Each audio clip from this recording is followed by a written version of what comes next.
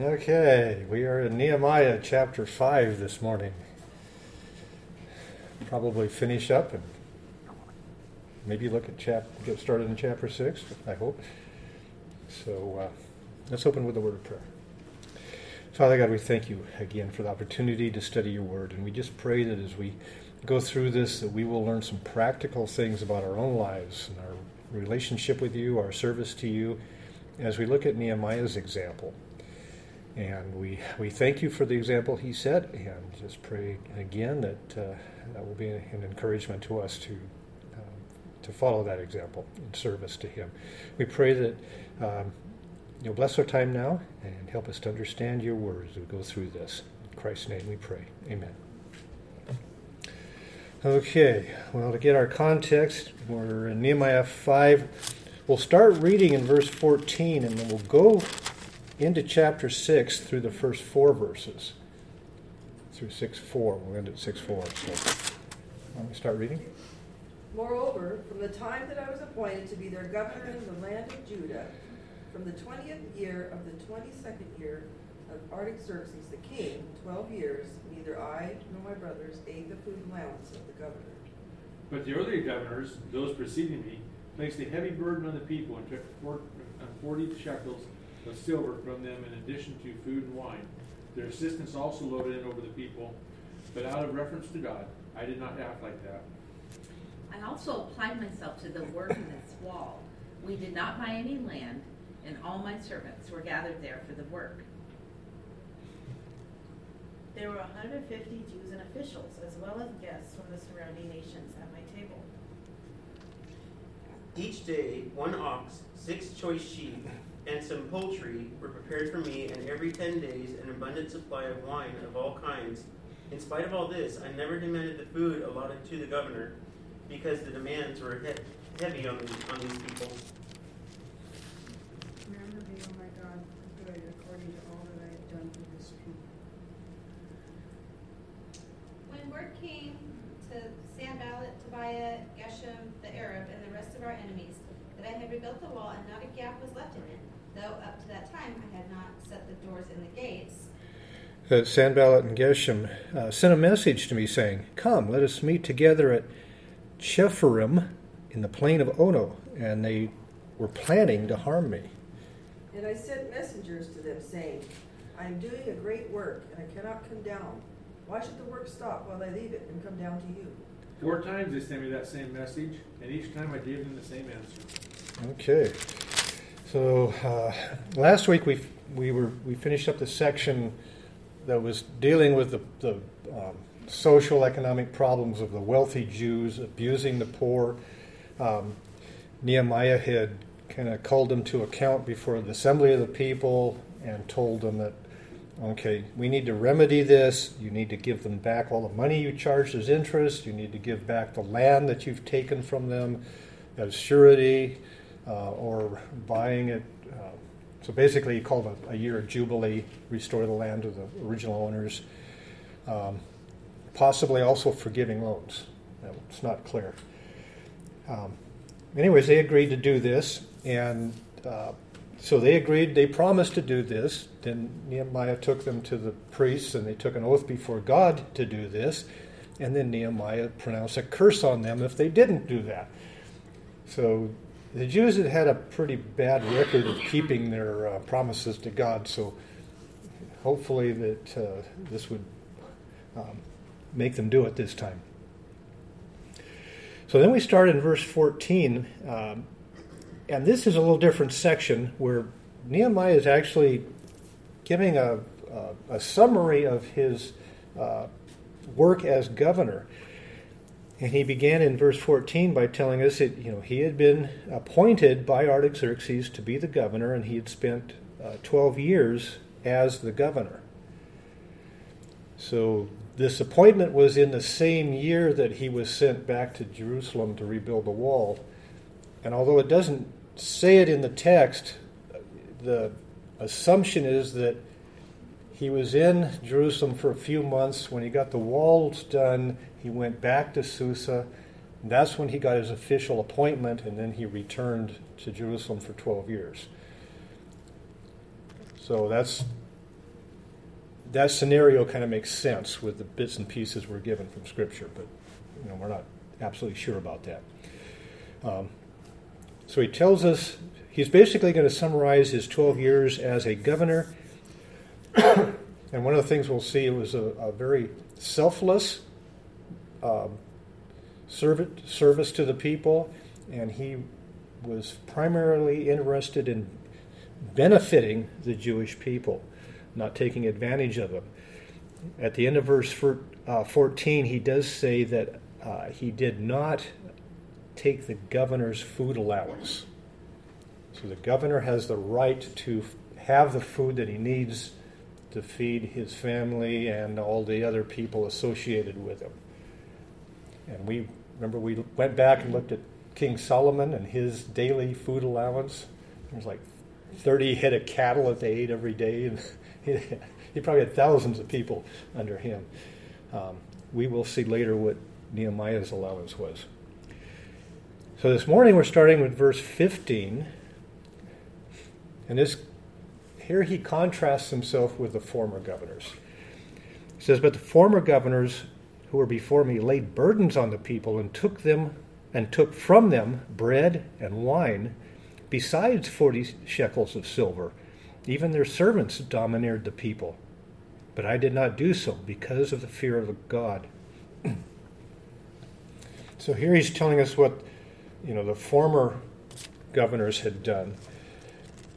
Let's go back to Ezra chapter 5 and verse 14. We'll look at who some of the former governors were. Ezra chapter 5 verse 14. So Cyrus signed the decree to send the Jews back to the land in was it 586, I think. 536 or 538. I'm trying to get the numbers right. 538 BC. And so someone would like to read chapter 5 verse 14 for us. Also the gold and silver utensils of the house of God, which Nebuchadnezzar had taken from the temple in Jerusalem, and brought them to the temple of Babylon. These King Cyrus took from the temple of Babylon, and they were given to one whose name was Sheshbazzar, whom he had appointed governor. Okay. So Cyrus appointed Sheshbazzar governor when he sent the Jews back initially. We don't hear very much about Sheshbazzar. The one we hear about is Zerubbabel. So let's turn in Ezra to chapter 3. Someone would like to read verses 1 and 2 for us. When the 7th month came and the children of Israel were in the towns, the people gathered as one man to Jerusalem. Then arose Joshua, the son of Jozadak, with his fellow priests, and Zerubbabel, the son of Shealtiel, with his kinsmen, and they built the altar of the God of Israel, to offer burnt offerings on it, as it is written in the law of Moses, the man of God. Okay, so... Okay, no, that's good enough, thank you. So, by this time, Zerubbabel appears to be the one who's actually leading things. Joshua is the high priest, Zerubbabel is the political leader. I don't know if he's ever specifically stated to be an appointed governor or not, but he's the leading political leader there. 20 years later, they complete the temple in 515 BC. And this is when they had started and stopped, and God sent Haggai and Zechariah, the prophets, to get them kick-started, and they mention Joshua and Zerubbabel. However, reading in Ezra, it really doesn't mention Zerubbabel again. It mentions the elders of Israel. So it looks like by that time, 20 years later, that he might still be governor, but he's not really mentioned as a leader. We don't have any mention again until this point with Nehemiah in the passages in the scriptures about who might be governor. It's just about a 70-year blank spot. Looking at the commentaries, they do say that there's names of 3 different men that pop up. They find inscriptions on things. So it lists three different names of who might be governors, but they don't know anything about them.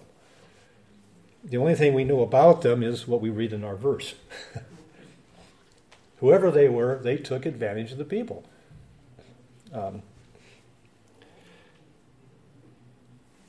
I'm thinking possibly they were Gentile rulers from the surrounding nations who didn't care about the Jews, about their welfare, and they just basically lived in luxury and took advantage of them. But it does say they were a burden to them. They took bread and wine and money. This money, it says 40 shekels of silver. That transfers to about 20 ounces. So that would have been 20 ounces of silver today. I usually, when I see money in here, I try to go online and see, well, what's their current cash price for an ounce of silver. This works out to $464 a day. At what price per ounce? I can't remember what it was. It's 25, I think, yesterday. Yeah. But, so if this was his daily payment, this worked out to be about $170,000 a year to serve as governor. Which, what are our governors? That seems reasonable, actually. It's not excessive salary, but it fits somewhere probably a little bit higher than what our different governors make around the country. So it's not exactly clear how much they would take, but Nehemiah says it was a heavy burden. And we've already been reading about the economic problems, the social problems that they were having, that Nehemiah was dealing with as a result of this burden on the people. One of the problems they had was, it mentioned, was the king's taxes. So they had to pay taxes to King Artaxerxes in Susa, and then the local governor was also taking money for taxes. So we also see, in addition to the governors taking food and money, it says their servants domineered the people. So here was some oppression from the servants. Whether that was when they went out to collect taxes or just bossing people around. It was kind of an oppressive government. Definitely not interested in the welfare of the people. But Nehemiah says, I did not do so. He was different. He didn't exact the money from the people or the food. And he says it was because of the fear of God. So he understood the concept that, human authority is delegated by God. When Christ was before Pilate, he said, you'd have no authority over me unless it was given to you from above. And Romans 13 makes that clear. God is the one who appoints our governors and gives them their authority. And most human authorities don't recognize that. We've got the great story of Nebuchadnezzar, who was, overlooking the city and thinking how great he was, and then God sent him out to pasture for 7 years and saying, I'm the only reason you're in have any authority at all. So Nebuchadnezzar learned that lesson. Nehemiah knew it, and so he understood he was accountable to God, he was responsible to God. And so that's the fear of the Lord. And so this passage actually looks like almost like a little short official report to his superior about how he was carrying out his duties, because he knew he was accountable to God for this. Let's take a look at 2 Corinthians chapter 11. We will take a few times, we'll stop and look at Paul and his ministry, because he felt accountable in the same way. 2 Corinthians chapter 11, would someone like to read verse 9? And when I was with you and needed something, I was not a burden to anyone. For the brothers who came from Macedonia supplied what I needed. I have kept myself from being a burden to you in any way and will continue to do so. Okay, so Paul thought it was very important not to be a burden to the people he was serving. And that's the same thing we have here. Nehemiah was not a burden. The former governors were burdens, but Nehemiah is not going to do that. His focus was on the welfare of the people, not on his own comfort, not on his own luxury. Going on to verse 16, he says, "And I also applied myself to the work on this wall. We did not buy any land, and all my servants were gathered here for the work." So he's described how he has not been a burden to the people, and now he's going to talk about what I did do to help the people. This is the positive aspect of his service. And as believers, we're not called just to avoid sin and avoid evil. We're also called to serve God in a positive way. So we avoid the negative, we also work toward the positive. Now I want to look at a couple New Testament passages again. Let's look at Ephesians 2:10. This is one that someone might be able to quote even. Ephesians 2:10.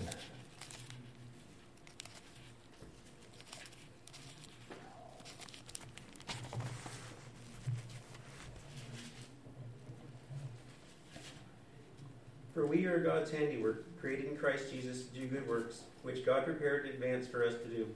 Okay, we're created for good works. There's the positive side. Again, this is right in the passage where it says, we're not saved by works, saved by grace, but we're created for good works. And let's also look at 2 Peter chapter 1. Someone like to read verse 8 for us. 2 Peter 1:8.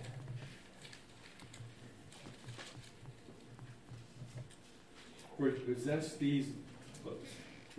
these inequalities in increased measure, they will keep you from being inefficient and unproductive in your knowledge of the Lord Jesus Christ. Okay. So he talks about the diligence and moral excellence and knowledge and all these things, which is growing in maturity. And Peter's telling him, if you've grown and you've matured, as my version says, you will not be useless or unfruitful. The knowledge of Christ, we should be useful. We should bear fruit. Sometimes I think there's too many useless believers. And we have to distinguish very carefully between the words useless and worthless. I've been thinking, you could own the largest diamond in the world. And I think it is of a lot of value. But what use is it? Paperweight? It's almost useless. But it's of great value. And Peter's also one that talks about how Christ purchased us with his blood. He paid a high price for us, and that's our value in God's eyes. So we can be of very high value to God, but we can also be pretty much useless to him. So this is the part where Nehemiah is talking about, here's the useful things I did. Here's how I served positively. So the verse tells us back in Nehemiah 5:16 that he himself worked on the wall. He applied himself to the work. He personally was there doing it. He was leading. He was putting in long hours, providing the guidance. We talked about the encouragement that he gave the people when they needed encouragement. Arranged for their protection. Set an example for them. Now, this is excellent leadership. We have, current affairs, the president of the Ukraine. He's setting an example. He's out there in the front lines with his soldiers. Not getting exposed to getting killed necessarily, because he knows the importance that he stay around to provide leadership, but he's encouraging them. And that was a good example of leadership here. Nehemiah was doing the same thing. He was out there working on the walls. So he was there himself doing that. He also says that his servants were working on it.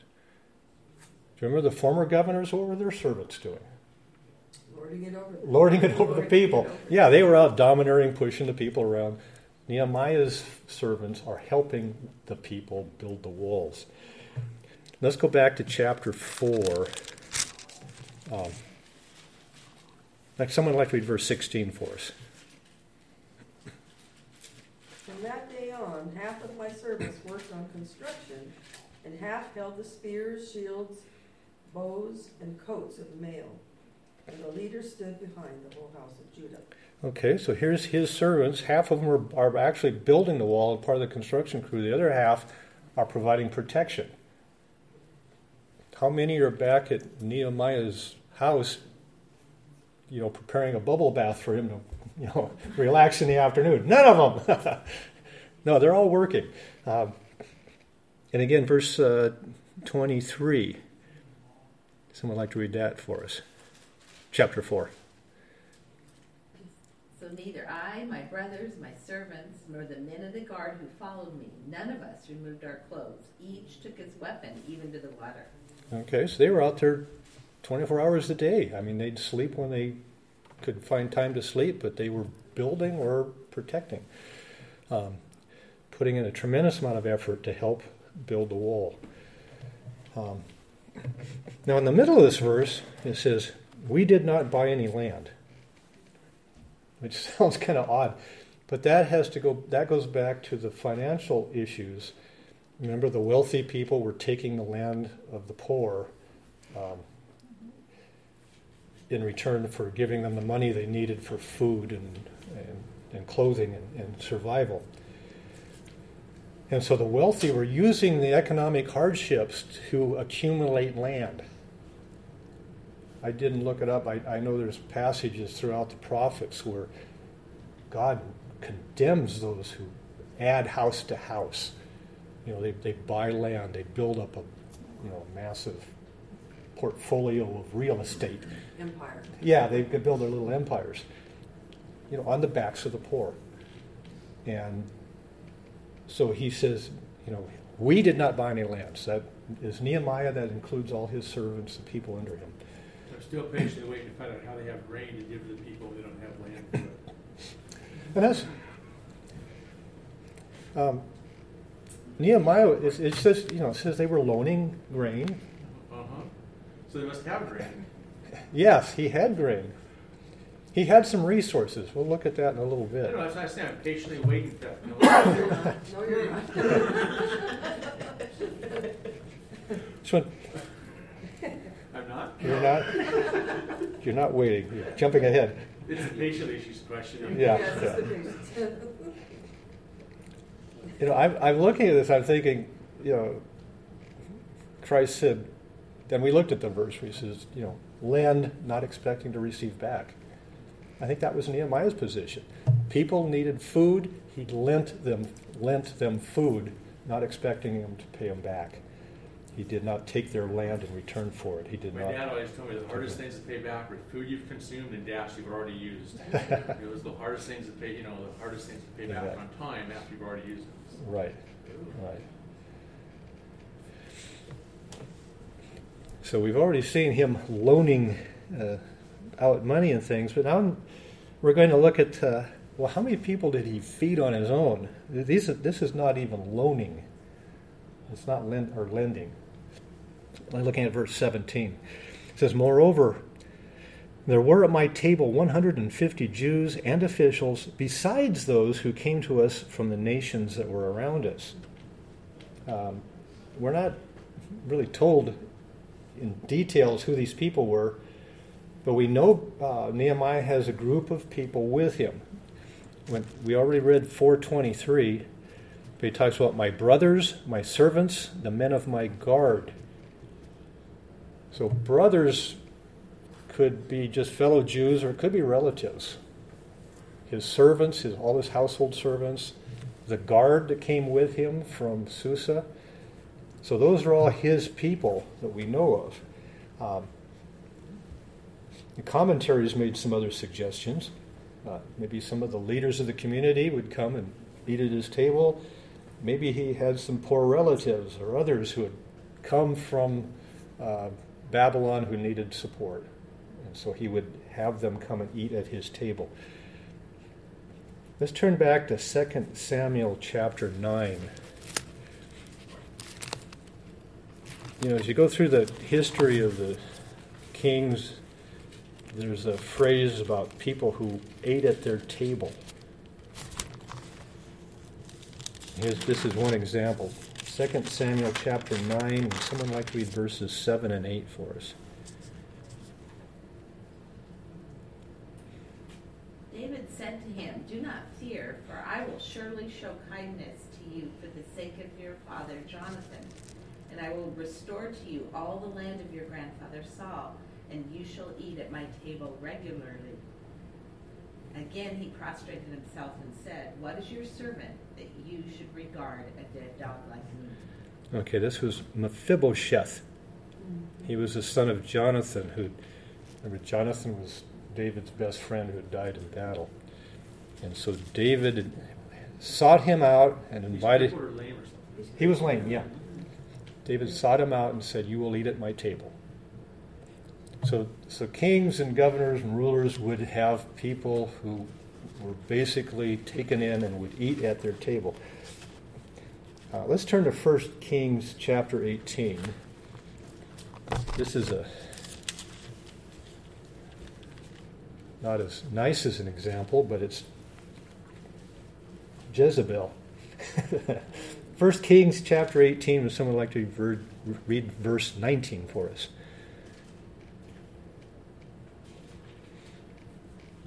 Now summon the people from all over Israel to meet me on Mount Carmel, and bring the 450 prophets of Baal and the 400 prophets of Asherah who eat at Jezebel's table. Okay, they eat at Jezebel's table.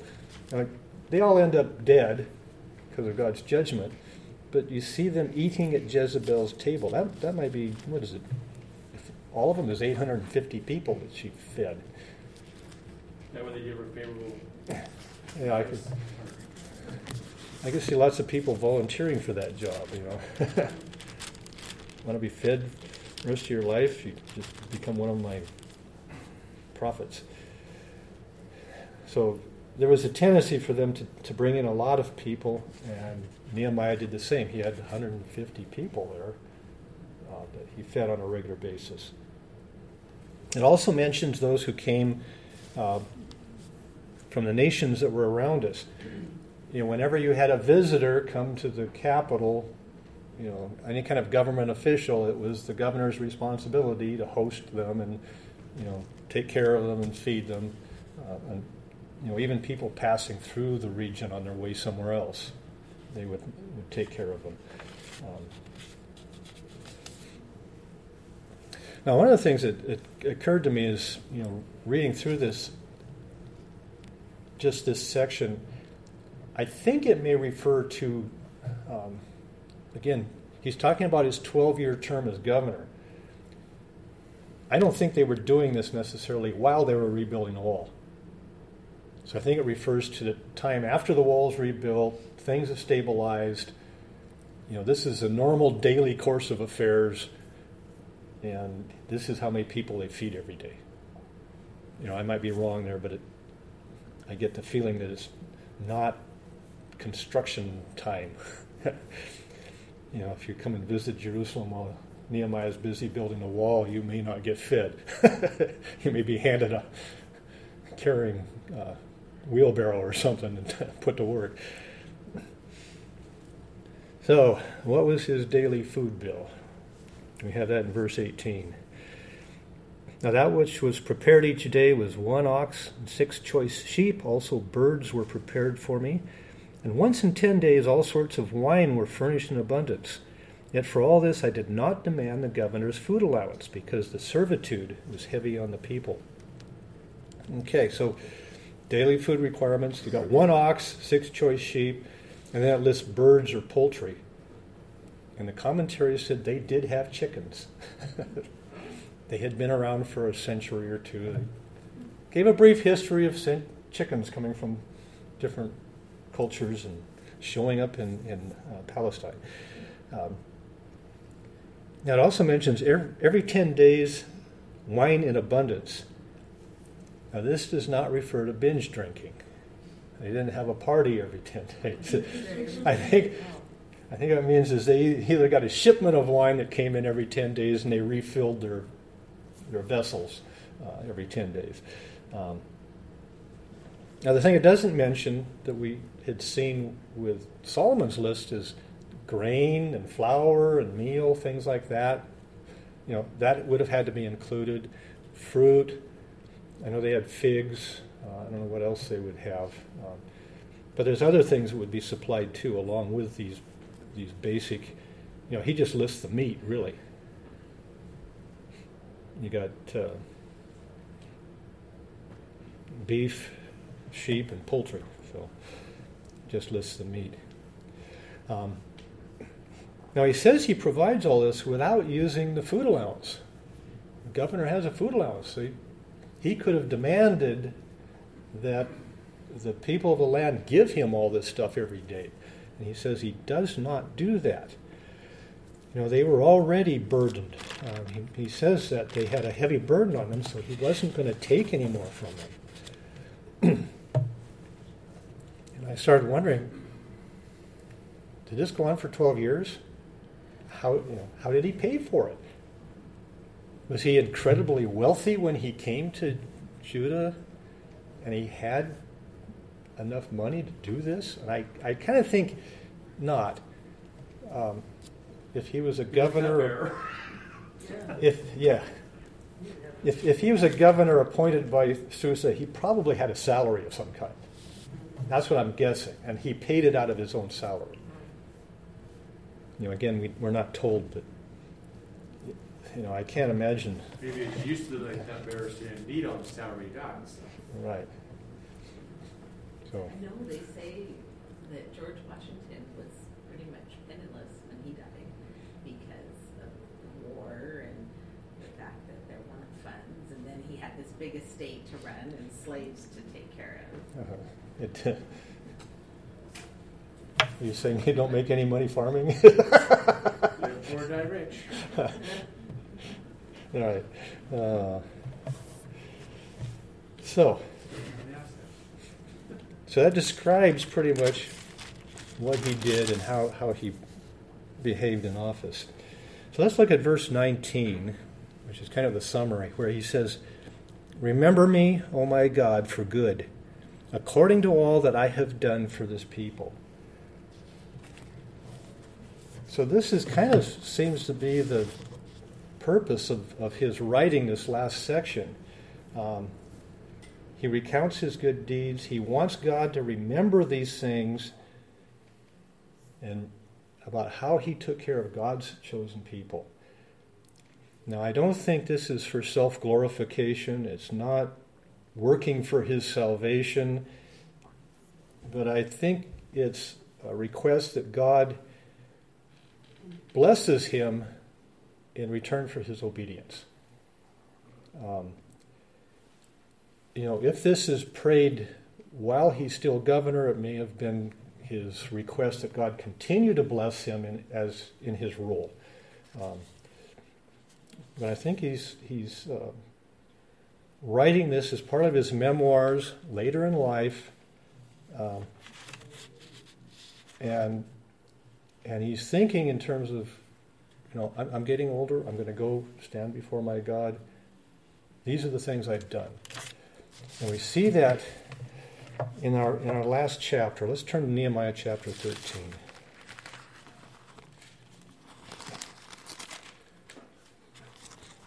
We're going to look at several verses here. Nehemiah chapter 13. Would someone like to read verse 14 for us?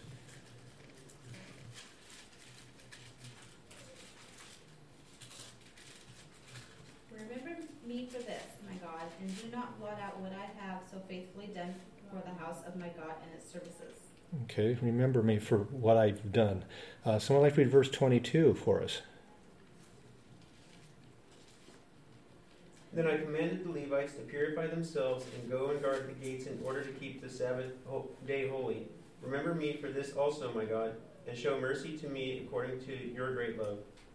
Okay, and then finally, last verse, 31. Someone like to read that for us?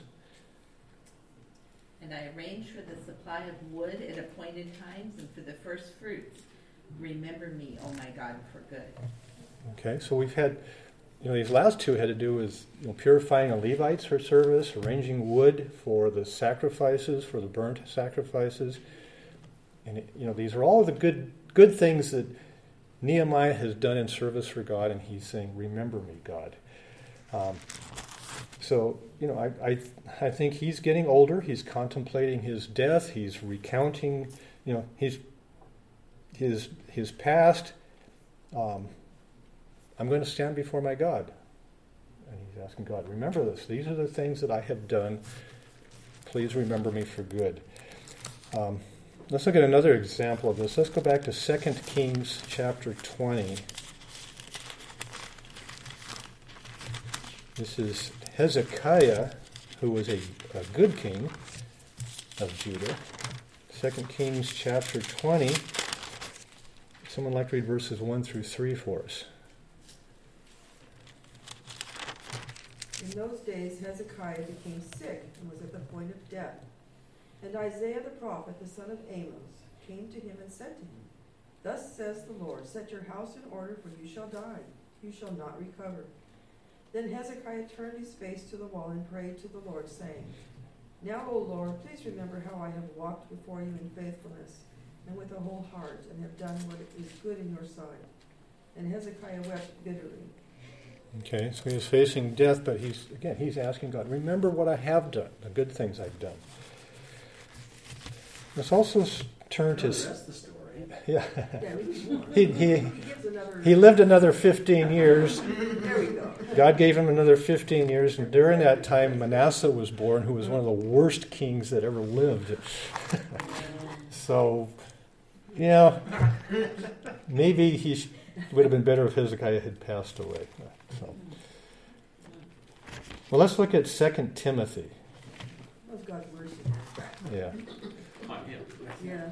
2 Timothy is called Paul's swan song, the last letter he wrote. 2 Timothy chapter 4. Would someone like to read verses 6 through 8 for us?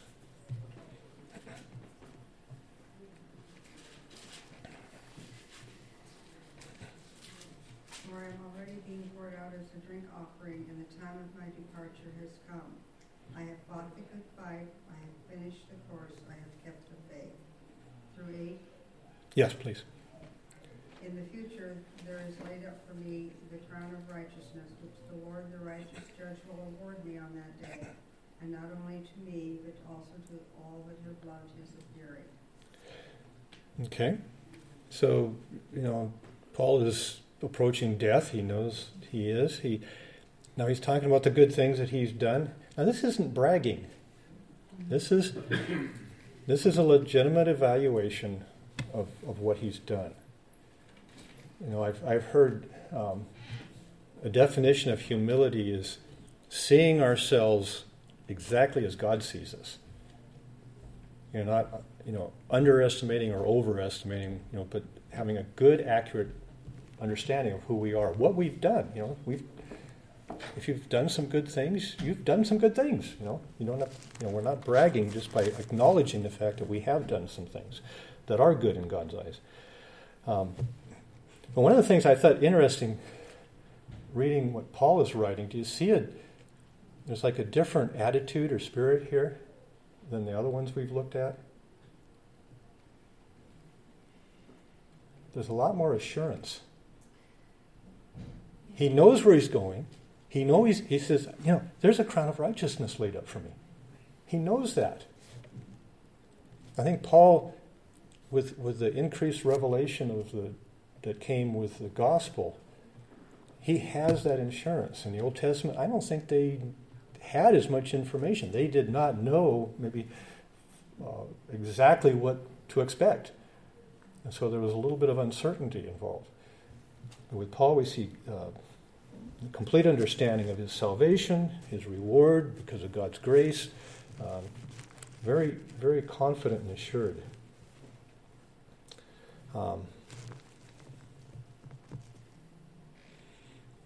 Okay.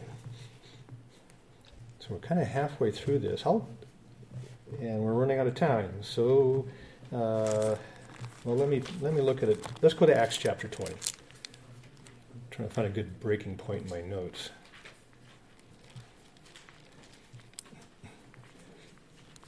Acts chapter 20, we see some of his.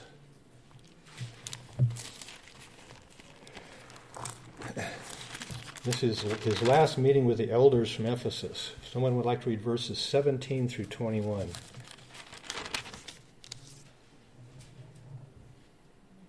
From Miletus he sent to Ephesus and called to him the elders of the church. And when they had come to him, he said to them, "You yourselves know from the first day that I set foot in Asia how I was with you the whole time, serving the Lord with all humility and with tears and with trials which came upon me through the plots of the Jews, how I did not shrink from declaring to you anything that was profitable and teaching you publicly and from house to house, solemnly testifying to both Jews and Greeks of repentance towards God and faith in our Lord Jesus Christ." Okay, and then on the opposite page, starting in verse 33, "I've coveted no one's silver or gold or clothes. You yourselves know that these hands ministered to my own needs and to the men who were with me. In everything I showed you, by working hard in this manner, you must help the weak and remember the words of the Lord Jesus that he himself said, 'It is more blessed to give than to receive.'" So he's not bragging here. This is an honest evaluation of how he behaved amongst them. And we see this very selfless behavior that we see in Nehemiah. I did not take advantage. I was not a burden. I worked to help the people. And he honestly admits it. I mean, he's not bragging. This is the way he lived. And I'm thinking sometimes, it's good for us to sit down and evaluate ourselves. What have I accomplished? You think back, sometimes it's like, okay, what did I do that I wish I hadn't? Or what should I have done? You can't change that, but you can look and say, how can I get better? What should I do in the future? Evaluating the past is often the best way of helping figure out how we can do better in the future. It reminds me of, we evaluate our administrator every year. Right. Through Rivers, and it's the same type of thing. Right. I was thinking. What have you done? Yeah. And, certainly this was written in Scripture for our benefit and example. And sometimes I think it's helpful in a humble sense to do that with some Right. people as Right. an example. Right. Um, And it helps us too. I was thinking Yeah, like Marie when I, working for Weyerhaeuser, I had an annual evaluation. You look at, here's what I accomplished, here's my goals for next year. So we can do that with ourselves. That's probably good. Okay, well, we need to close with time. So, Brian, would you like to close in prayer for us, please? Dear Heavenly Father, we want to thank you for this word and the teachings that,